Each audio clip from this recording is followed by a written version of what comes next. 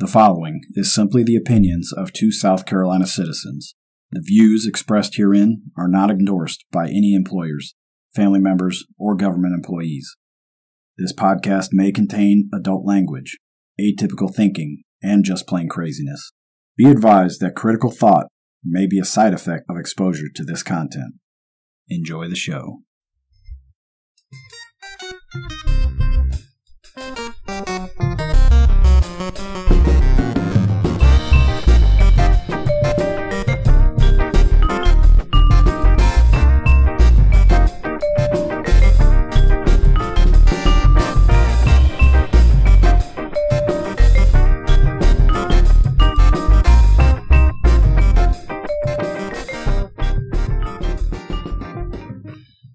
Welcome to the Vote Matt podcast. My name is Matt, and joining me today in the undisclosed location deep in the heart of Kershaw County is a good friend of mine that we haven't seen each other for 2 years, 2.5 years now? 2.5 years. Yeah, Tom Curley.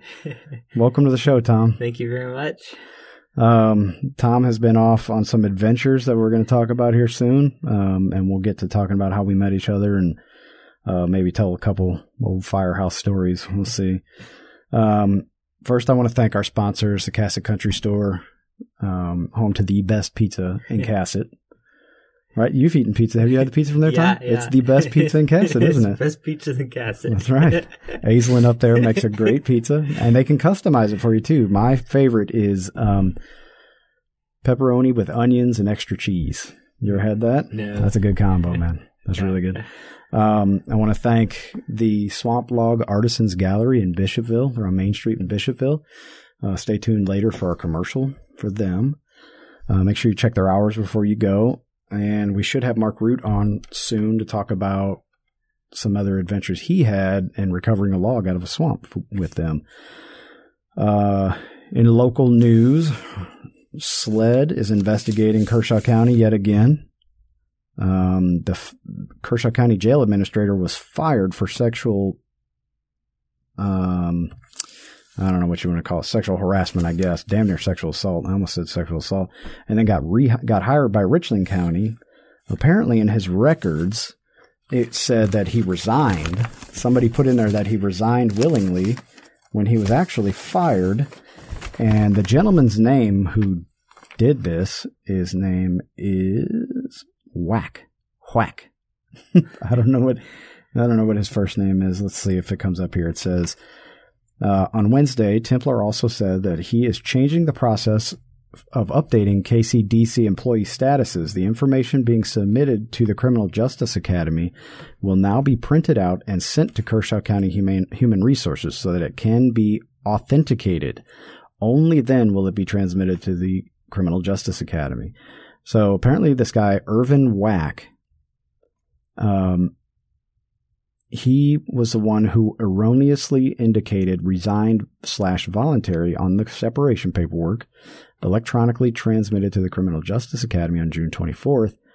In his Thursday morning text, Templar said the transmittal was not done in May because of Cato's request for the grievance hearing. All right, so then went through all this grievance hearing. This Whack guy wrote a letter to Richland County, and it said this: as to the allegations against Tyrell Cato, I have never heard anything inappropriate between Tyrell Cato and Redacted, I'm guessing that's the female's name, inside or outside the office. Whack wrote, I am writing to draw your attention to a matter of great importance due to the Tyrell Cato, Redacted relationship being professional every time the two of them were in my presence. Whack went on to detail Cato's dependability, efficiency, punctuality, attention to detail, and willingness to take on official projects. Also talked about Cato's ability to project a warm, embracing attitude to our personnel, resolve conflicts, as well as his charitable work in the community. Danny Templar, who is the acting county administrator, said he and Kershaw County Sheriff Lee Bone made the decision to contact SLED. During an interview Wednesday, Bone said he became involved after being contacted by the media. Yet again, the sheriff playing catch-up to the media. He said Cato asked him for a letter of recommendation that he did write on June 14th. Bone said that at that point, he'd knew Cato was no longer working for the county, but he did not know the circumstances surrounding Cato's departure. I smell bullshit on that one. So, you've been gone for 2.5 years, but nothing's really changed. So, y'all, do with that information what you will. Hopefully WIS will be covering it because I don't want to spend too much time on this bullcrap. I'd rather talk to my buddy Tom. So, Tom, you and I used to work together at Camden Fire Department. You were a brand new rookie firefighter while I was there. I think I'd been there for like a year already. Yeah. Maybe. I was a grizzled old veteran of 1 year. Maybe just old. Just grizzled and old. By the time you get a year there, it's you're old. Pretty rough. They just had a fire earlier this week. Really? Yeah, I think it was Tuesday, maybe. Arson fire. Okay, on like Cooper Street. 2 months after I left, I saw like an article where it was like an arson and there's some stuff. Yeah, it was a homicide. Yeah, arson. Yeah, that was my shift. I was driving engine, first due engine on that. Gosh. One. Yeah, I found. Yeah. Yeah, darn. So that was a case where I was driving the first due engine, but I also had to go in and do a primary search. How does that work? Do you know how it is? There's only a certain amount of. There's only a couple people that do the actual damn job. Yeah. Yeah. So Tom, introduce yourself. Let's talk about you, where you grew up, how you grew up, all that sort of stuff. All right. And get close to the microphone, man. Okay. All right. My name is Thomas Curley. So I was born in Richland County, and then during the recession of 2004, my dad packed up the family and we moved to Bethune, South Carolina. He opened up a publishing company that later went under, but basically grew up in Bethune, South Carolina. We plowed with horses. We did a lot of like agriculture, grew sorghum on 6 acres that we leased, peanuts, and hogs. We also had a milk cow at one point. And then, so after I was homeschooled, Catholic homeschooled, who did sort of, old-timey agriculture, so everybody in town thought we were Amish. Yeah, that's not too bad. Yeah. As a matter of fact, the other day, someone just said, "Are you guys Amish?" And I was like, But, and then at 18 years old, I kind of thought about college, but wanted to make money and really wanted to do just something different. So, found a job at Camden Fire Department. Was there. So you found something to do, but you didn't make any money. Right. Yeah. Well, you were a volunteer before then, right? Yeah. So at 16, I got on the Explorer program, got Fire One and all that. And then I think after I turned 18, I got Fire 2. Mm-hmm. But when I turned 18, I was certified, I guess, interior. And then, volunteered for 2016 to when I left in 2020, so 4 years. And then also I'm on Lander volunteer fire now, so that's, okay, cool. So I've got 5 years now. Yeah. That's kind of crazy to think about. It flies by, man. Yeah. So you were how old when you started at Camden? Were you 18? 18. Okay. Yeah. I turned 19 like 2 months after I started, I think. And then they put you straight in the driver's seat of the engine. Yeah. So here, farm boy, give an Amish kid a fire engine to drive around. Yep. How'd that go?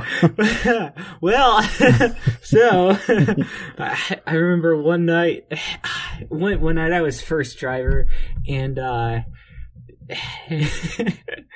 it was like 2:00 in the morning. Mm-hmm. Okay. Also, I had a flip phone. I didn't have a smartphone, so they tell you to memorize the streets, but nobody when does. the tone drops at 2:00 in the morning, you don't remember anything. And so tone dropped, and I was like, it was It was Springdale Nursing Home. Okay. And I thought, oh, I know exactly where that is. That's up on Springdale Drive, thinking of Morningside. Yeah. And so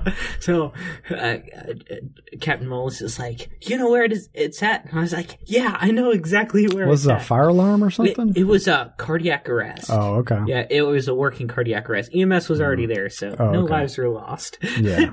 As far as I know. Right.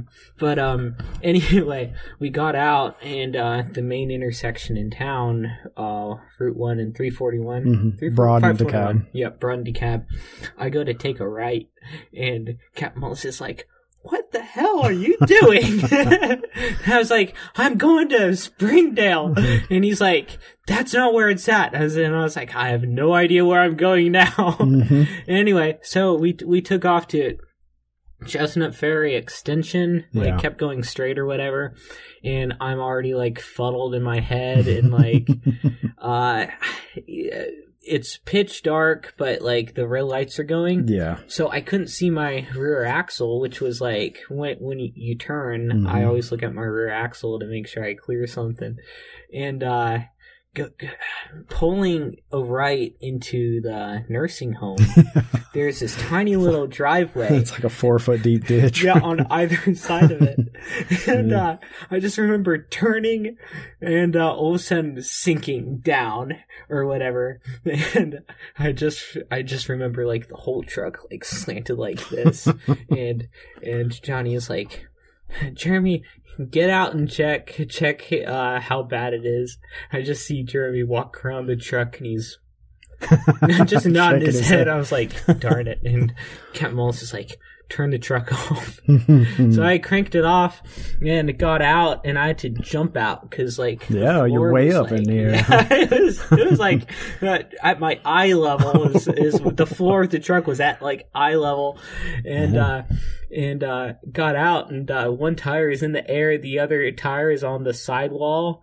It's like sitting like I don't know how to explain it, but like this tire is right you're there. About to roll over. Yeah, I was sitting on the diagonal of the box. Yeah. Like that's where I was at. And I was like I can't do anything. And then I heard battalion no. I heard dispatch engine 1 out of service, and then immediately Battalion 1 responding. I was like, oh, shit. Oh no. And then I just remember standing at the intersection blocking traffic and turning around and there's a wrecker who was suspending a whole fire engine up in the air and setting it back down on the roadway. Don't worry, you weren't the first one to do that and you definitely weren't the last. Don't worry about it. That happens. But that's just part of working at Camden, man. That was my daily life. How many fires did you fight? Didn't we fight a fire together once? I'm trying to think. Were you covering down on my shift or I was on your shift, I think? Let me see. Wait a minute. We had one on my shift. Oh wait, no, I went in with Jay Hart? No, it was he was off that day. He was off that day, I think. Oh, okay. It was, Howard was covering for him? It was Howard. Went in with Howard on that one. I didn't fight a lot of fire with Camden because I was in the driver's seat for I was in the driver's seat for like 7 or 8 fires. Yeah. And I was like, it worked out well for Rex because like I always was second driver and like first responder for Rex. But when it came to structure fires, I was always screwed on the pump panel. Yeah. It just kind of, it sucks. Unless you're me and then you get tasked with other search, go help them fight fire, go do that. Yeah. But yeah, it was good times, man. You know, and you and I had a lot of late night conversations at the table and, you know, philosophizing and, you know, talking about the evil Jesuits and the Vatican, all the gold hidden down in the bottom of the Vatican. But it was a good time. I enjoyed working with you, man. Yeah. And before you left, I gave you a book. Did you ever read that book? Oh my God. I don't remember. How dare you? I don't. Darn it. I'm ashamed. Which book? Jocko Willink's. Yeah. Oh, yeah. Yeah. Dichotomy of Leadership? Was it No, that it one? was the first one. Wait a minute. I read The Dichotomy of Leadership. Maybe I did give that one to you. No, I didn't give that to you. Yeah. All right. Well, that was our episode with Tom Curley. Thank you very much for coming, Tom. We can talk about the sequel. So you left the fire department after a year. Yeah. There, you were 19, and you decided you wanted to pursue your college education. Yes. And you didn't go a normal route for college. You said you were going to Wyoming for college, and everybody was like, "What the hell? Like University of Wyoming?" No, not that. No, I'm going to exactly the place where Tom Curley would go. Wyoming Catholic College. Let's talk about your life growing up a little bit more though. Before the fire department, so one of the big things that the guys used to always make fun of you about is that it was your job to slaughter the pigs at your farm, right? Yep. And you had a certain way you like to do it, and you would describe it to them real slowly, and they'd be scared. Everybody thought you were a psycho. Yeah, they call me Carl from Sling Blade. Oh, that's a good one. Yeah, because you refuse to use firearms, right? You only use a knife. Okay, my dad used a 22 first, and then I finished it off. Oh, okay. But, well, for the older pigs, younger pigs, it was the hammer. Yeah. Yeah. Wow. But, yeah, we did a lot of, we're actually doing a cow tomorrow morning, but we did a lot of, growing up, we never ate beef because we only ate what was on our farm because, and we never had cows until I was like. So you ate pig, sorghum, and peanuts, and that was your whole diet? It was pretty much. It was chicken and pork, one or the other, every single meal, mostly pork. And I had 3 older brothers who were all teenagers. Yeah. As far as I can remember. So my mom would just roast pork, 20 pounds, sit on the table, and it would be gone. Yeah.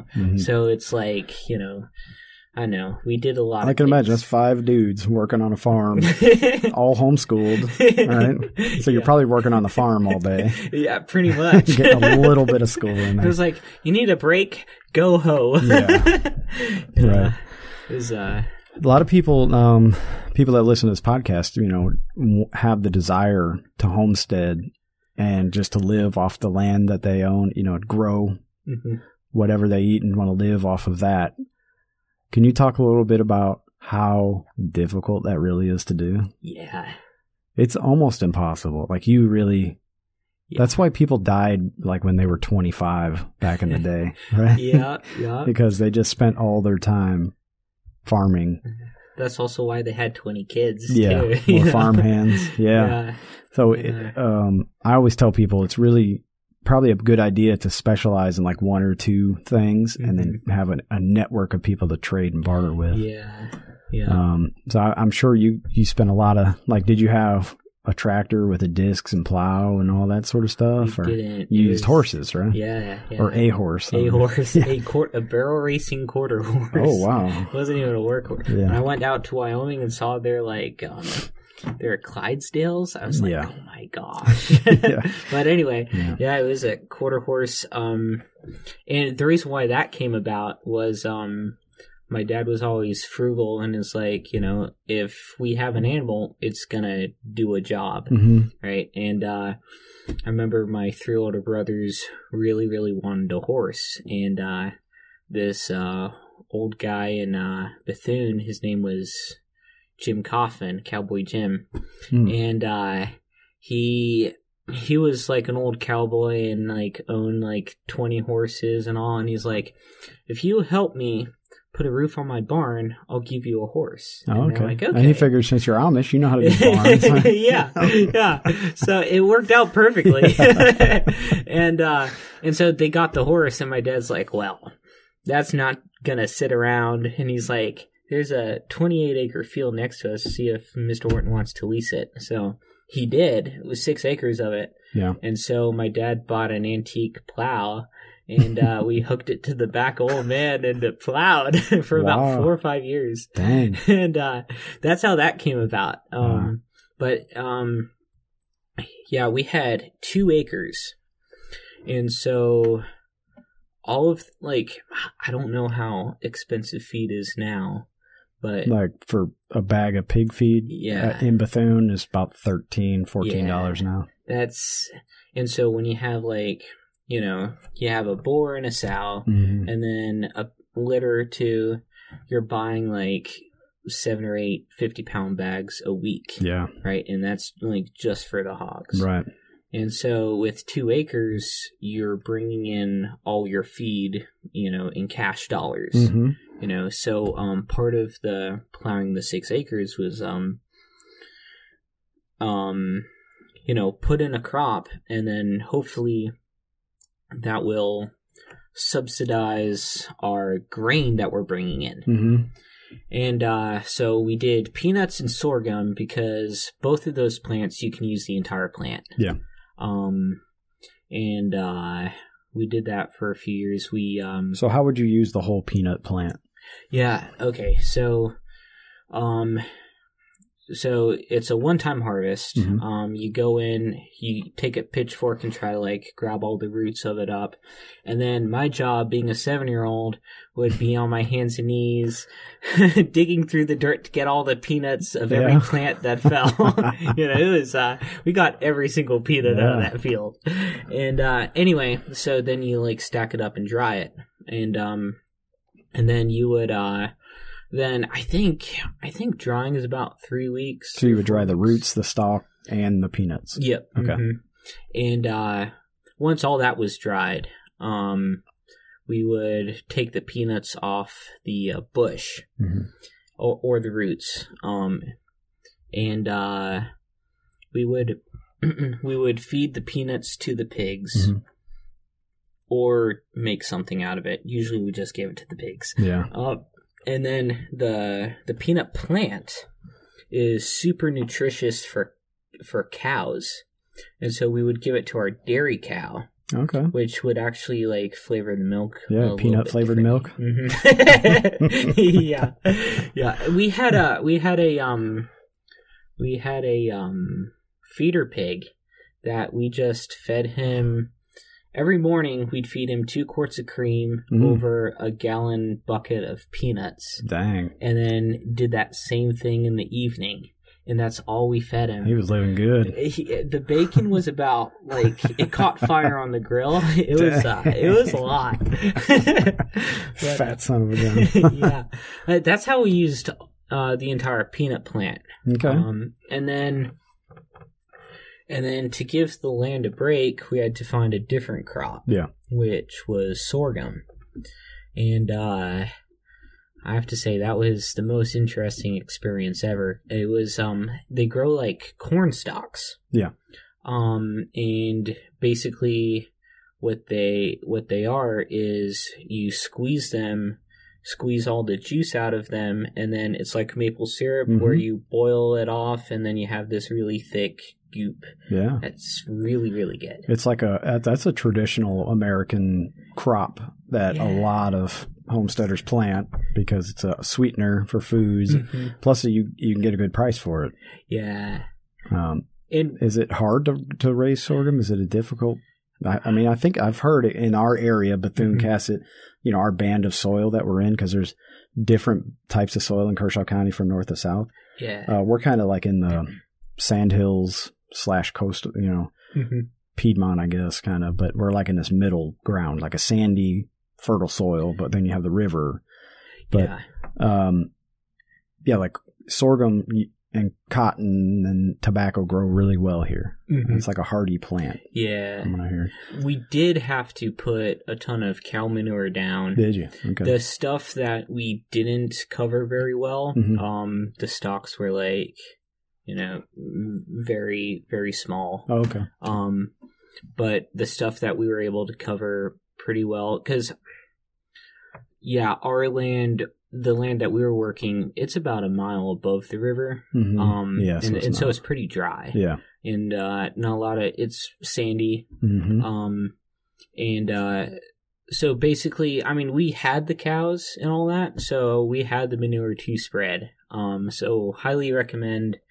It's kind of a larger crop too, because you have to have like a couple acres to get like a little bit of syrup. You know? Oh, okay. But we had the cows to have the manure. And so did you alternate that year by year or by season? Yeah, peanuts you would plant in the spring, right? And harvest in summer. Mm-hmm. And then you plant your sorghum in the fall or early spring? No, we would plant it in the spring. So it was like okay, so yearly. Mm-hmm. Okay. Yeah. Right. And then did you guys have your own a garden that you grew your own vegetables in and stuff like that? Uh-huh. What kind of vegetables did you guys grow? We grew a lot of tomatoes, like grape tomatoes, all Roma tomatoes, squash, cucumber,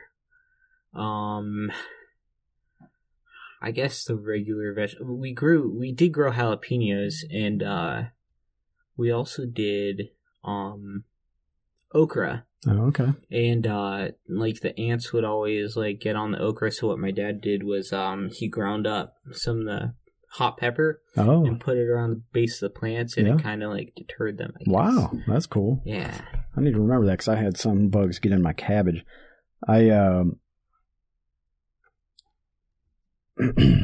We like our test garden out there. I showed, like, I planted cabbage and collards and all in the spring, and it's been sitting on the heat, so it's probably not the best tasting stuff. But I just wanted to see if it would grow, if my soil was right and all that, and just kind of see what would grow, just for the hell of it. But we did get 2 beautiful heads of cabbage, big, heavy. They're like 4 pounds each, and we're gonna make sauerkraut out of it. We figured that's probably the best thing to do. Just pickle it. And, but. So that's neat. So you had your horse pulling your antique. Yeah, they must have really thought you were. They thought we were crazy. Mennonites, at least. Yeah, in Missouri we have Amish and Mennonites. Mennonites, they have like a barbecue grill in a car, and they still do the religious stuff, but they're not as hardcore. Yeah. All right, let's take a little break, and when we get back, we're going to talk about your college. All right, your college days that you're in now. So stay tuned, folks. Make sure you stay and listen to our commercial, and we'll be right back. The Swamp Fox Podcast Network is proud to announce our new sponsor, the Swamp Log Artisans Gallery. An old Bishopville building is a home to a store unlike any you have ever experienced. Gift shop, furniture store, local history museum, and art gallery. It's all of these things. There's an inventory here found nowhere else. Presented with an opportunity to make a personal connection to heirloom quality pieces that will honor our heritage and enrich your family's lives for generations to come. Here you will carefully select your pieces created by 60 fine woodworkers, artisans, and artists. The backbone of our store is products handmade from lumber which is sawn from old-growth sinker logs recovered from the muddy, dark bottoms of South Carolina's rivers and swamps. These logs were lost over 125 years ago as they were transported on the waterways and were recovered with scuba equipment.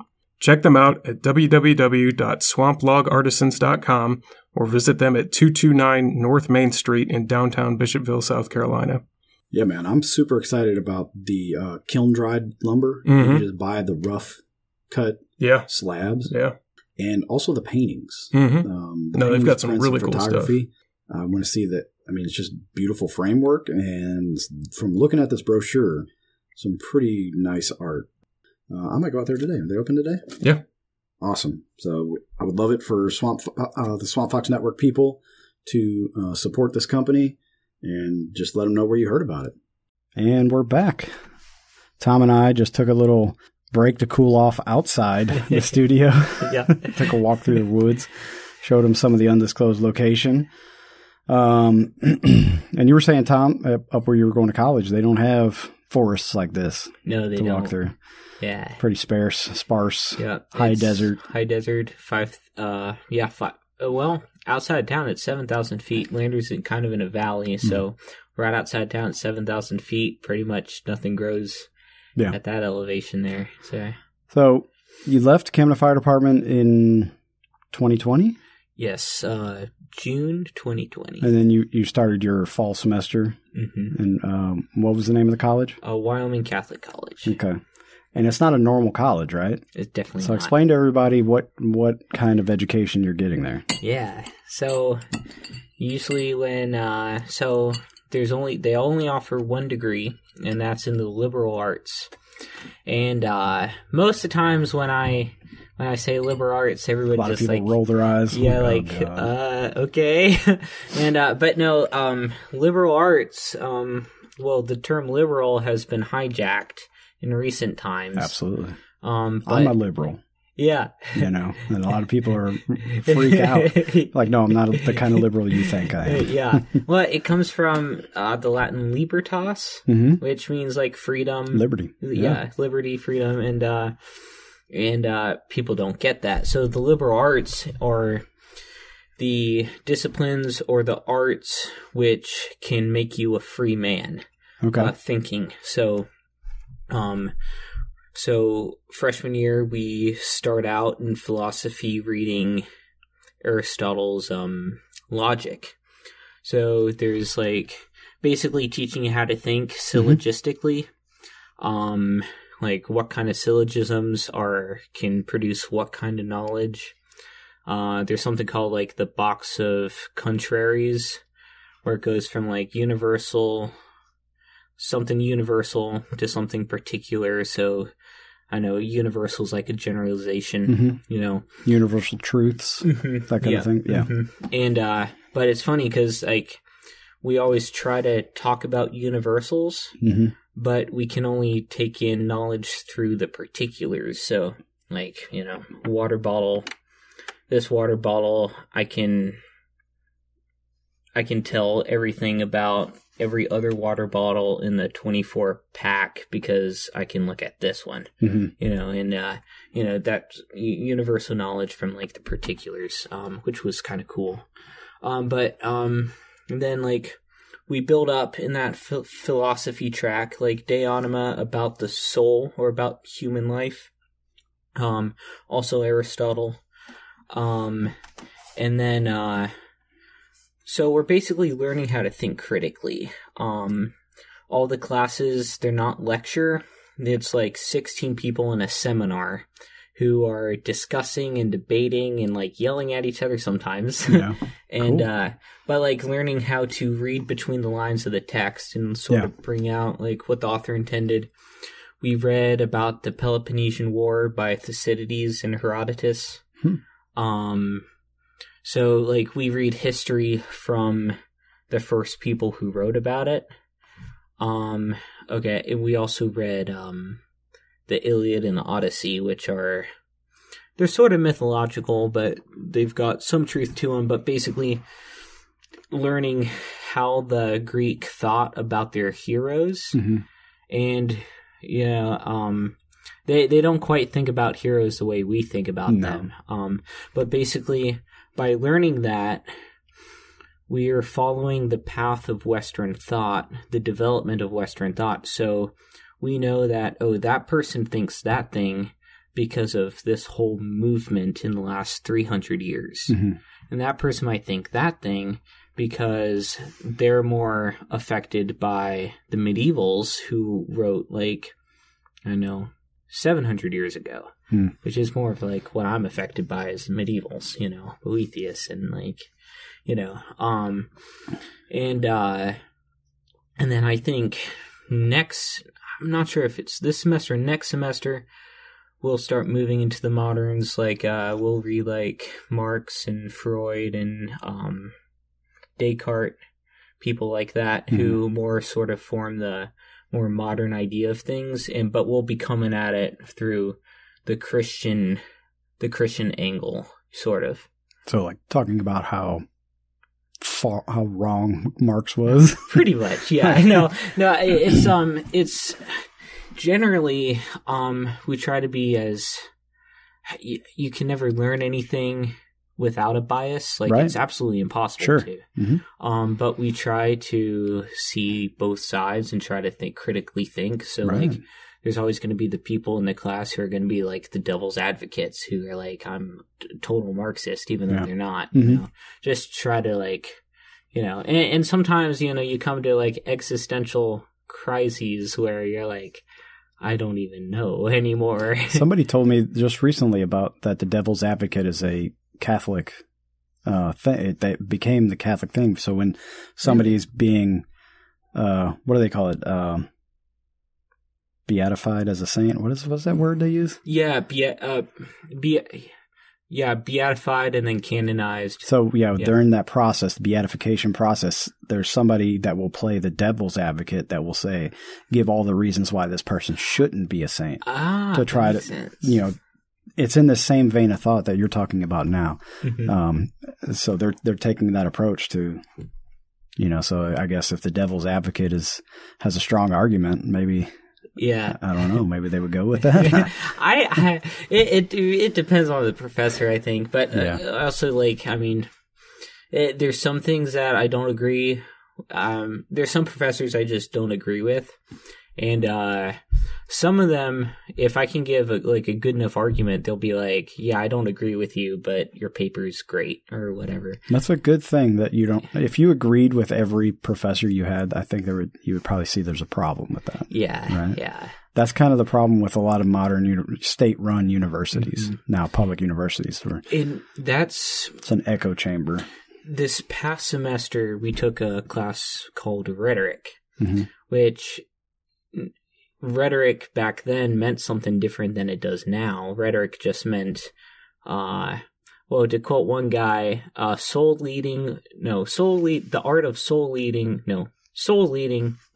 of words or something like that. Okay.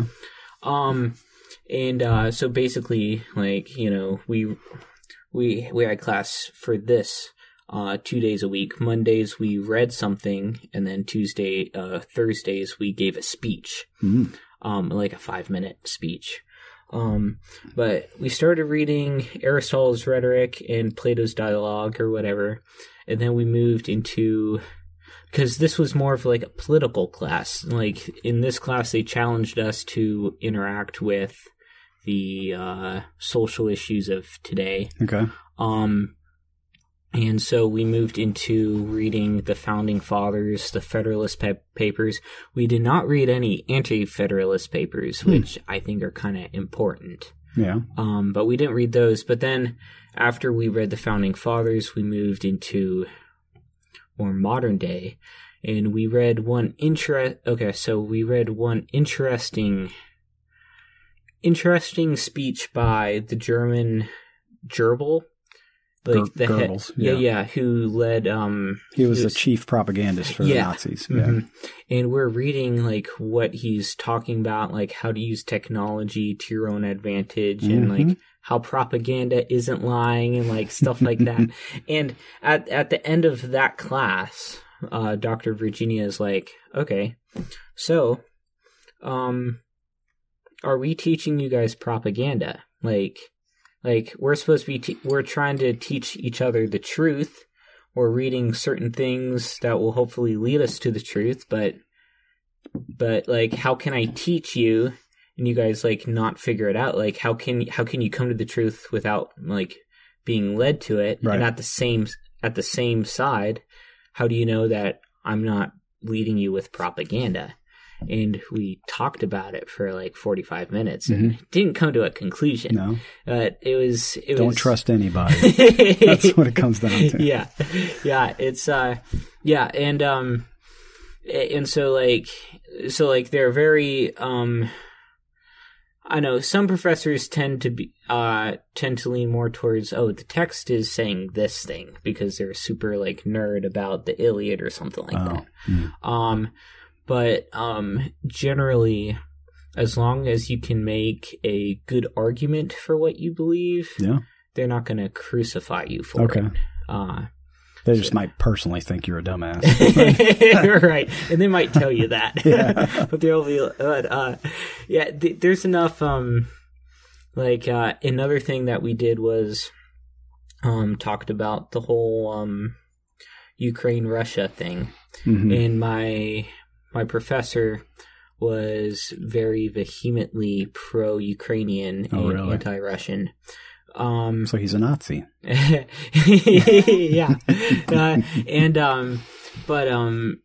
But actually one of the other professors, he's not pro-Russian, but he's more understanding of why they're doing what they're doing. Yeah.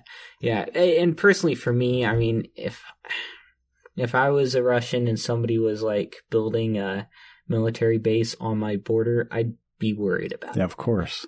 And so it's you can't justify some of the Russians' actions, Especially if they wanted to join NATO and put nukes in that country right on their border. So it's even though some of their tactics were Very Russian. are very Russian. You can't. It's understandable why they would want to. Mm-hmm. Control Ukraine, or at least control the border space between them. Yes. Mm-hmm. And, the way I look at it is, it's not my business. Right. It's none of my, I don't care. I mean, yeah. It's not my business. Yeah. I feel bad for the people in that region. I do too. It really sucks. There's other things on our home front that I'm worried about. You know? Do you get into American politics at all, and like modern American politics, like the last election, or maybe modern political philosophy? So we get into the modern political philosophy as we. I think it's this year and next year. Okay. We read de Tocqueville's America.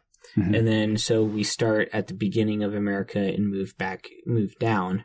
And then we will get to the point to modern times where the Marxist ideals start coming in. And we don't cover right here, right now. Yeah.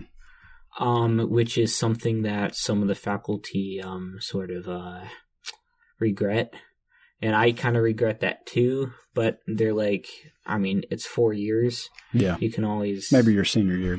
Yeah. Oh, we got a visitor. Baby?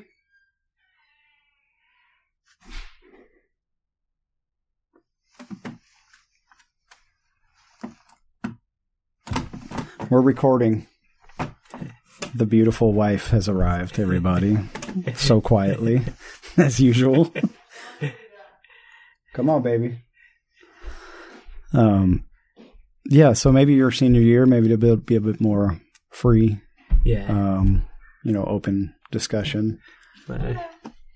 Hey, wifey. We're out here sweating to death. Oh, I can tell. It is hot in here. We're trying to hurry up and get done. Okay. Is Tim cleaning the kitchen? Oh, you haven't been inside yet. Okay. Do you have anything you want to say to the world? And while we're recording? Not particularly. Okay. So good. You're... Not particularly. All right. You are hot. Tom's telling us about his college education he's getting. It sounds pretty cool. I think I want to go back to college. Back to school? In Wyoming. In Wyoming? Oh, boy. All right. We'll see you in a little bit. Bye. Bye. Nice seeing you. Nice seeing you too. So how did you find the workload of classes? It was... After being out of school for a year and then jumping right back in. The hardest thing I've ever done up till this point has been this education. Yeah. Like our humanities program, it's 3 classes a week, 60 pages per assignment on top of learning Latin. We also learn Euclid's Elements, where you have to memorize his propositions and be able to perform them, like how to prove this angle is equal to that angle on a sphere. Dang. We have to memorize that or not memorize it, just understand it and put it into practice. And then answer questions about it. Yeah. So it's a lot. Intense. Sounds pretty. It's very intense. Yeah. How many students are in that school?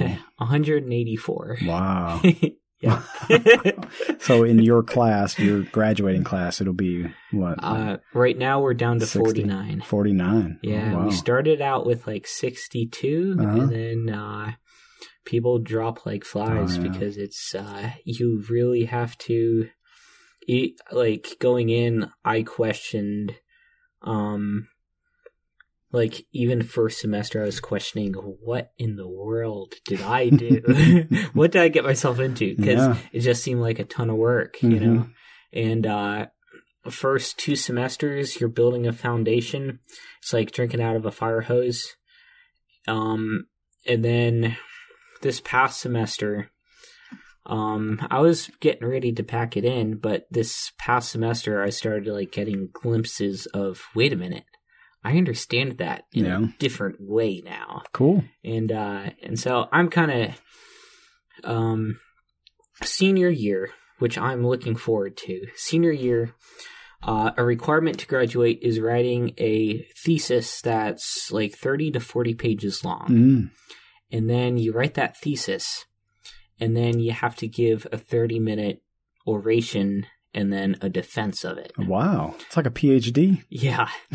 And I'm super excited for it. Yeah. But cool, like man. being able to put like my name on a piece of work that I did, that I like, you know, did the research for and like put it together.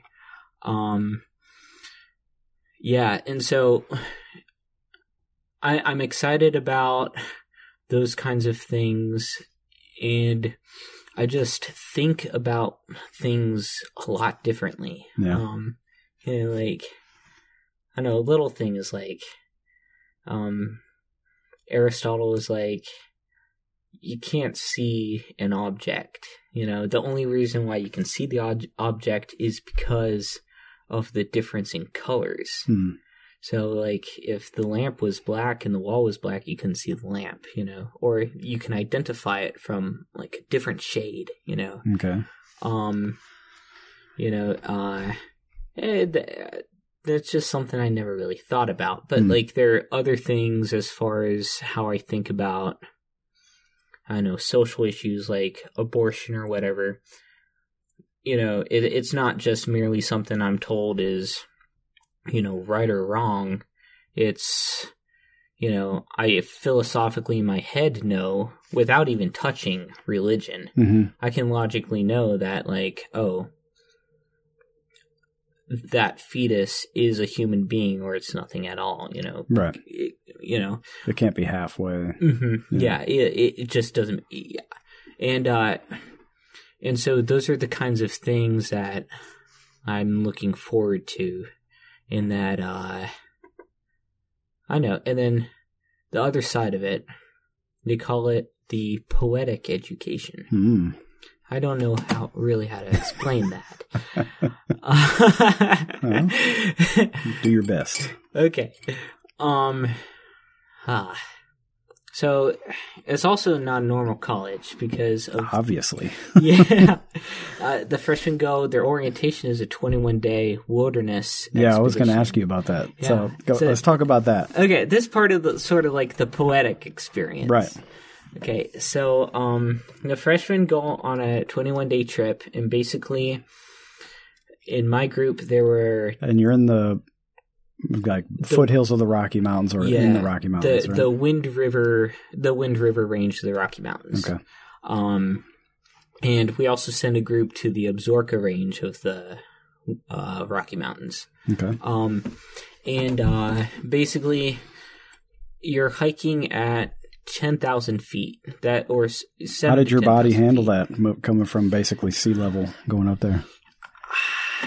You were in pretty good shape. I was in pretty good shape. It was mostly when you wake up in the morning, you feel like you have a hangover because you're so dehydrated. And but you don't even know what that feels like, really. So yeah. The Amish can't drink alcohol. The Irish can, though. Yeah, that's true. That's my last name is very Irish. Yeah. All right. So you had to. Did they work you up in elevation over time because everybody's coming from different places around the country? Did they? They kind of just threw us in there. Really? So you went from 300 feet to 11,000 feet. Wow. Yeah. But okay, so, and it's kind of the strangest idea, you know, why on earth do you need to do a wilderness expedition before you do your academics? You know, like body, mind, two different things. Not really. Yeah, and that's the thing. Like, you know, You'll do a lot of soul searching when you have a heavy pack on your back and you're walking for miles. Yeah, it's like, so when we started reading about the Spartans, Yeah. we're like, oh, I kind of know what hiking all day, you know, carrying a heavy load feels like, you know, and I know the brotherhood that was formed, especially in my Wickler expedition, we were pretty close by the end of it, and I bet that really helps facilitate good conversations when you get back to the classroom, really right? does. Yeah. Because you're not afraid to say, hey, dude, like, you're wrong about this. And you can, or I really agree with you. And you have that mutual respect where you'll listen to each other. Yeah. That's a pretty good idea, man. And yeah, so all the freshmen go on the trip, and then on our spring breaks, it's a week long. All 4 classes go, like, mesh together. No topless, like, sea-doo rides, and chugging beers at the beach? Nothing? No. Dang. No, it's all outdoor trips on those breaks, but all 4 classes sort of mesh together. Oh, okay. You know, on their different trips. And so it also, like, builds community in the school as a whole. And so you can, I don't know, there's been a lot of people where it's like, that person is a big asshole and I really hate them. Mm-hmm. And then we're in the middle of the desert and, like, they give me some lemonade powder to kind of like sweeten the taste of the alkali, you know, and, like, they're my best friend in the world now, you know, so like, it's not that bad. yeah, so it and so yeah, it definitely facilitates in the classroom. There's more, like, respect and like, you know, everybody's seen everybody in their worst times, you know. So it's like, you don't have anything on me. That's great, man.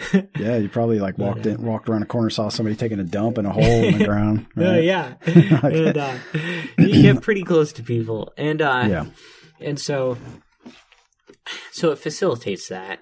And then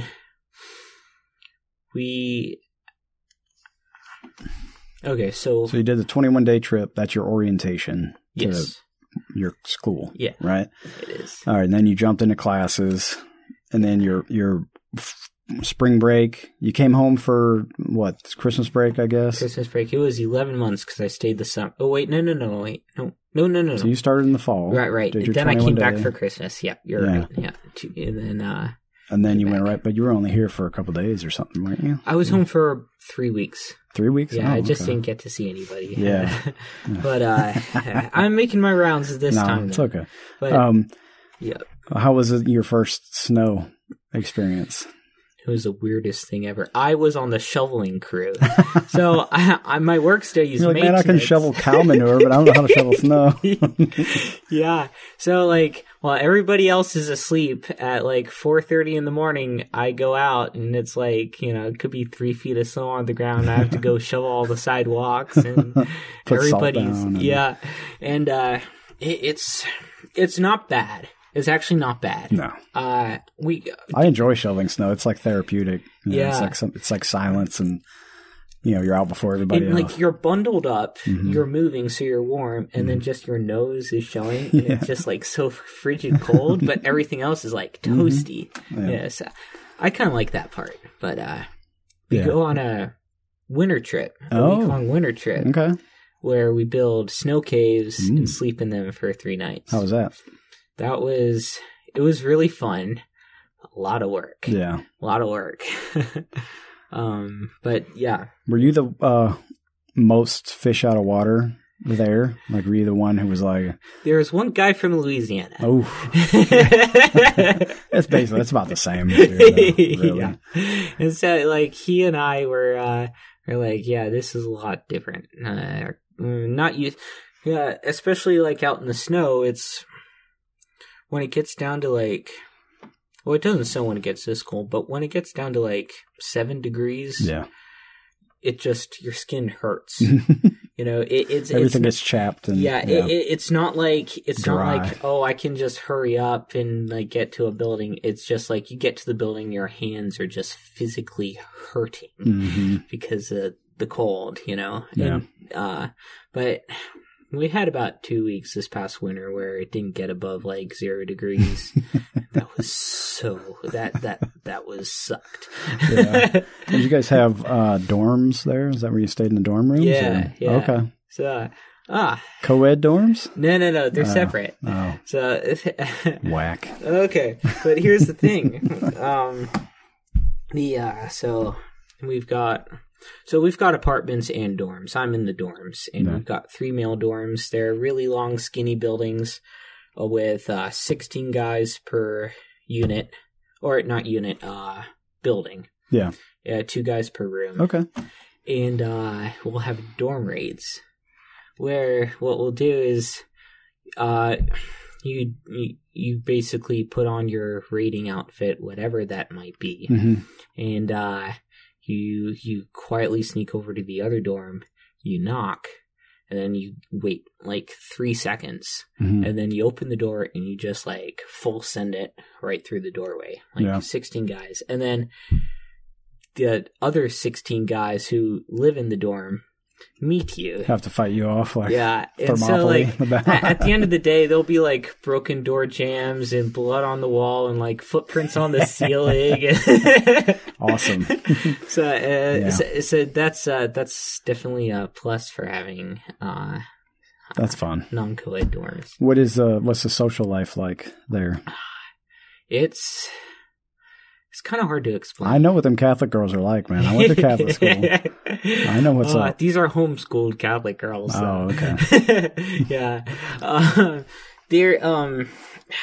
They'll party or whatever. Okay, so I'm a little bit older than all my classmates. All right, Tom, you go buy us beer? Pretty much.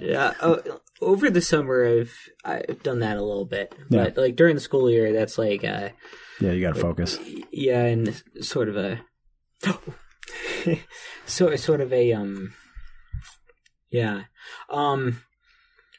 but what about the natives, the locals? Do they? They're similar to here. Oh, they're really? Yeah. Okay. So they're except for they're Methodist generally, or nothing. They're so they're not to be trusted, and they'll stab you in the back the first chance they get. Is that how they're like here? No.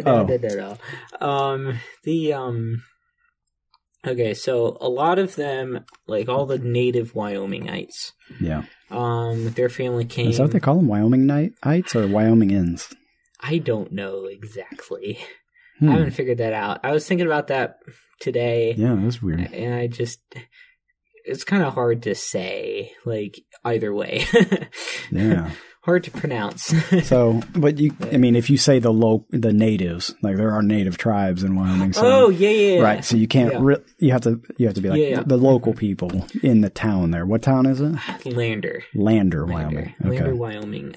What's the population? 7,000. Oh, okay. Yeah. So it's almost the size of Camden, but not quite. Yeah. I think Camden is 10 or 15. I don't know. 67,000 in the county. Oh, wow. Yeah. Okay. Yeah, so it's a small town. The largest store is Safeway, which is like a Food Lion. It's kind of a touristy town. They're close to South Pass City, which is a historic ghost town. Cool. And so there are like ski slopes and stuff like that in there. There used to be. Now they're up in Jackson, which is where all the rich people are. It's about 3 hours north of us, and it's a mess. Yeah. Harrison Ford supposedly flies helicopters for the search and rescue team or something like that. It's kind of cool. But anyway. Isn't Liz Cheney the senator or something from there? Yeah. Dick Cheney's daughter? Yeah, she was running for governor. Yeah. I saw her signs everywhere. Yeah. But yeah, population 7,000. The locals, a lot of them, their families settled in Lander either right off the Oregon Trail or turn of the century, 1900 or so. Mostly conservative. Yeah. But Wyoming is the whitest state in all of the United States. Yeah. It's like statistically. Yeah. I don't know why I know that. I have no idea, but I do know that. No, it makes sense. It's like the least... Now, the Wind River Reservation, which is the largest reservation in the continental, or in the U.S., Wow. I guess, is in Fremont County, which is 30 minutes. The border of the reservation is 30 minutes away. Do you have any interaction with them at all, like with your school? Not so much with the school. Sometimes there's like a mission school that we'll go help out with sometimes or whatever. But generally, the big city in the reservation is Riverton, and they've got like everything like a Walmart and all that. So, so most of the natives stay over there. Yeah. And then, but inlander, the general population is white conservatives. But recently, so the National Outdoor Leadership School is across the street from the college. Oh, cool. But they bring in a lot of like new age climber people and like all that. And so a lot of them are like liberal, far left wing hippies. Yeah. And and so that's a growing demographic in Lander. Cool. It'd be good diversity. Yeah, and it's caused some interesting conversations for some, and then just like bad situations in others. Yeah, depending on who you are, as a person, like how you react differently. But it's super. The town is in great growing pains. Yeah, because of that. But let's talk about how you spend your summers usually. Yeah. What you've been doing in your summertime. Last summer, not much. Yeah? Last summer, I had a guaranteed job working maintenance at the college. Okay. So I took it. None of my friends were staying in Lander over the summer. I was in town. I don't have a car. Right. So I was seeing asphalt street for my entire summer. Just walking? Yeah. And you couldn't get a bike, man? I did get a bike, but if you want to go outside and see the wild, it's about 10 miles to the canyon and like stuff like that. So it was just, it was bad. Should have made some friends with those hippies, man. They could have taken you rock climbing. Actually, I'm thinking about that now. They would have. They're usually really cool people. Yeah, man. they are. Yeah. This summer I made some friends with them. I was working with some too. So last summer I did that, and that's what actually was the main motivation to join Lander Volunteer Fire Department. Okay. What's their call volume? About 300 a year. So it's decent. Yeah. It's especially decent for like what I'm doing. It's the perfect dichotomy of doing school, but then taking a break because my adrenaline just spiked. Yeah. And then going back to school. So it's good. And great department. Yeah. They train. The first training I had with them, we did pack testing, where it wasn't just pack testing, it was like climbing a ladder, dragging a dummy, reaching up with a roof hook to get to pull down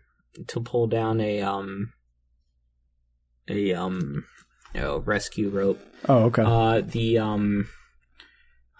We had it was like an obstacle course, and you went up 2 flights of stairs and went down 2 flights of stairs until the mask sucked to your face. Oh, wow. So it wasn't. That's good. Yeah, it wasn't like a. So it's a good department. Cool. They also, so they're out west, right? Mm-hmm. So they get a lot of wildfires. Yeah. And so their guys get the red card classes that the federal government gives out. Yeah. So I've taken the red card class. I need to get my practicals, and then I'll have the red card. Nice. But you can. I'm hoping to do this next summer. You can volunteer to go on dispatches where they'll send you on a truck to go to California, Montana, border of Canada, New Mexico, Texas, any place that's on fire, Yeah. you can get like paid big bucks. Oh yeah. It's like, you know, your work day is 16 hours, 8 of those are overtime, you get hazard pay. I hear the food at the base camps is like ribeye steaks. Oh man. It sounds like Yeah. heaven. I bet you earn every bit of it. Yeah. It's You probably won't even be able to taste that steak at the end of the day. possibly. They say that the camp life is not the best because it's just grime everywhere. Yeah, of course. Yeah. But You're young. You'll be good. You'll be fine. I'm excited. I'm going to try to do that somehow next summer. Okay. Either Forest Service, BLM, or Bureau of Land Management, to clarify, or with Fremont County. But so like they kind of have to be good at what they do because of what they could get called up. Yeah. Yeah. And they do any wildland search and rescue and all that sort of stuff? we have a resident search and rescue team in town. Oh, okay. Which the Knowles National Outdoor Leadership School, a lot of those guys do it because like they're climbers and they're just really good at rescuing people basically. Sure. So we won't go out and help them occasionally, but I haven't been on one of those yet. Yeah. I was trying to get on the search and rescue team, and I got invited to one of their meetings, and then the guy was like, "Well, COVID just happened, and so we're just barely getting together right now, so you're gonna have to come another time." And then I never heard back again. Dang. So, but Well, keep at it, man. Yeah. You can get those certifications. It's not hard. You could do it. Yeah, I'm really hoping to. Yeah. It sounds great, man. It sounds like you took the hard step to actually just go and follow a passion. And it's working out for you, man. It was hard, and it is hard, but it's opening a lot of different avenues for you to open your eyes and find different passions in your life. I think it's awesome, man. I love hearing from you when you call or text and get little updates here and there. And it's so cool, man. I always thought you were such an interesting dude. I liked hanging out with you. Thank you. And I was sad to see you go, but I guess I wasn't far behind you. I left a few months after you did. A lot of people. I'm gonna go visit in a few weeks. Yeah, but, you won't recognize anybody. Yeah. It'll be. We'll talk more when we get off the air. But Tom, thank you so much for coming out here to the undisclosed location. Thank you so much. Did you have any problem finding it? Well, I looked on Google last night and I was like, I'll see what it's like when I get there. Yeah. And then I saw the driveway and I was like, oh, okay, I'll just follow this. Yeah, don't give any details out. Yeah, okay. Yeah, usually people drive right past and just like end up a half mile down the road.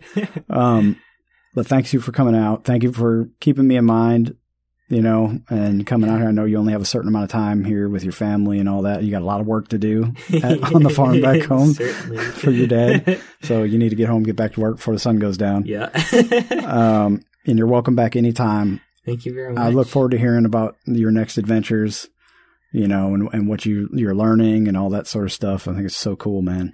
Yeah. And we're going to call this episode The Adventures of Tom Curley, like the Adventures of Tom Sawyer. Sounds good. So, yeah, man, good luck in the future and can't wait to hear back from you. Thank you so much, Matt. All right, folks, that's it for this episode. I don't know which one we're on, 116, 117, something like that. If you have any questions you want to ask me, you want topics you want me to talk about, you can email me, votemappodcast@gmail.com. I'm no longer on Twitter. I am barely on Facebook anymore. If you want to talk to me on Telegram, you can hit me up there. You can join the inner circle, t.me/Swamp Fox Network.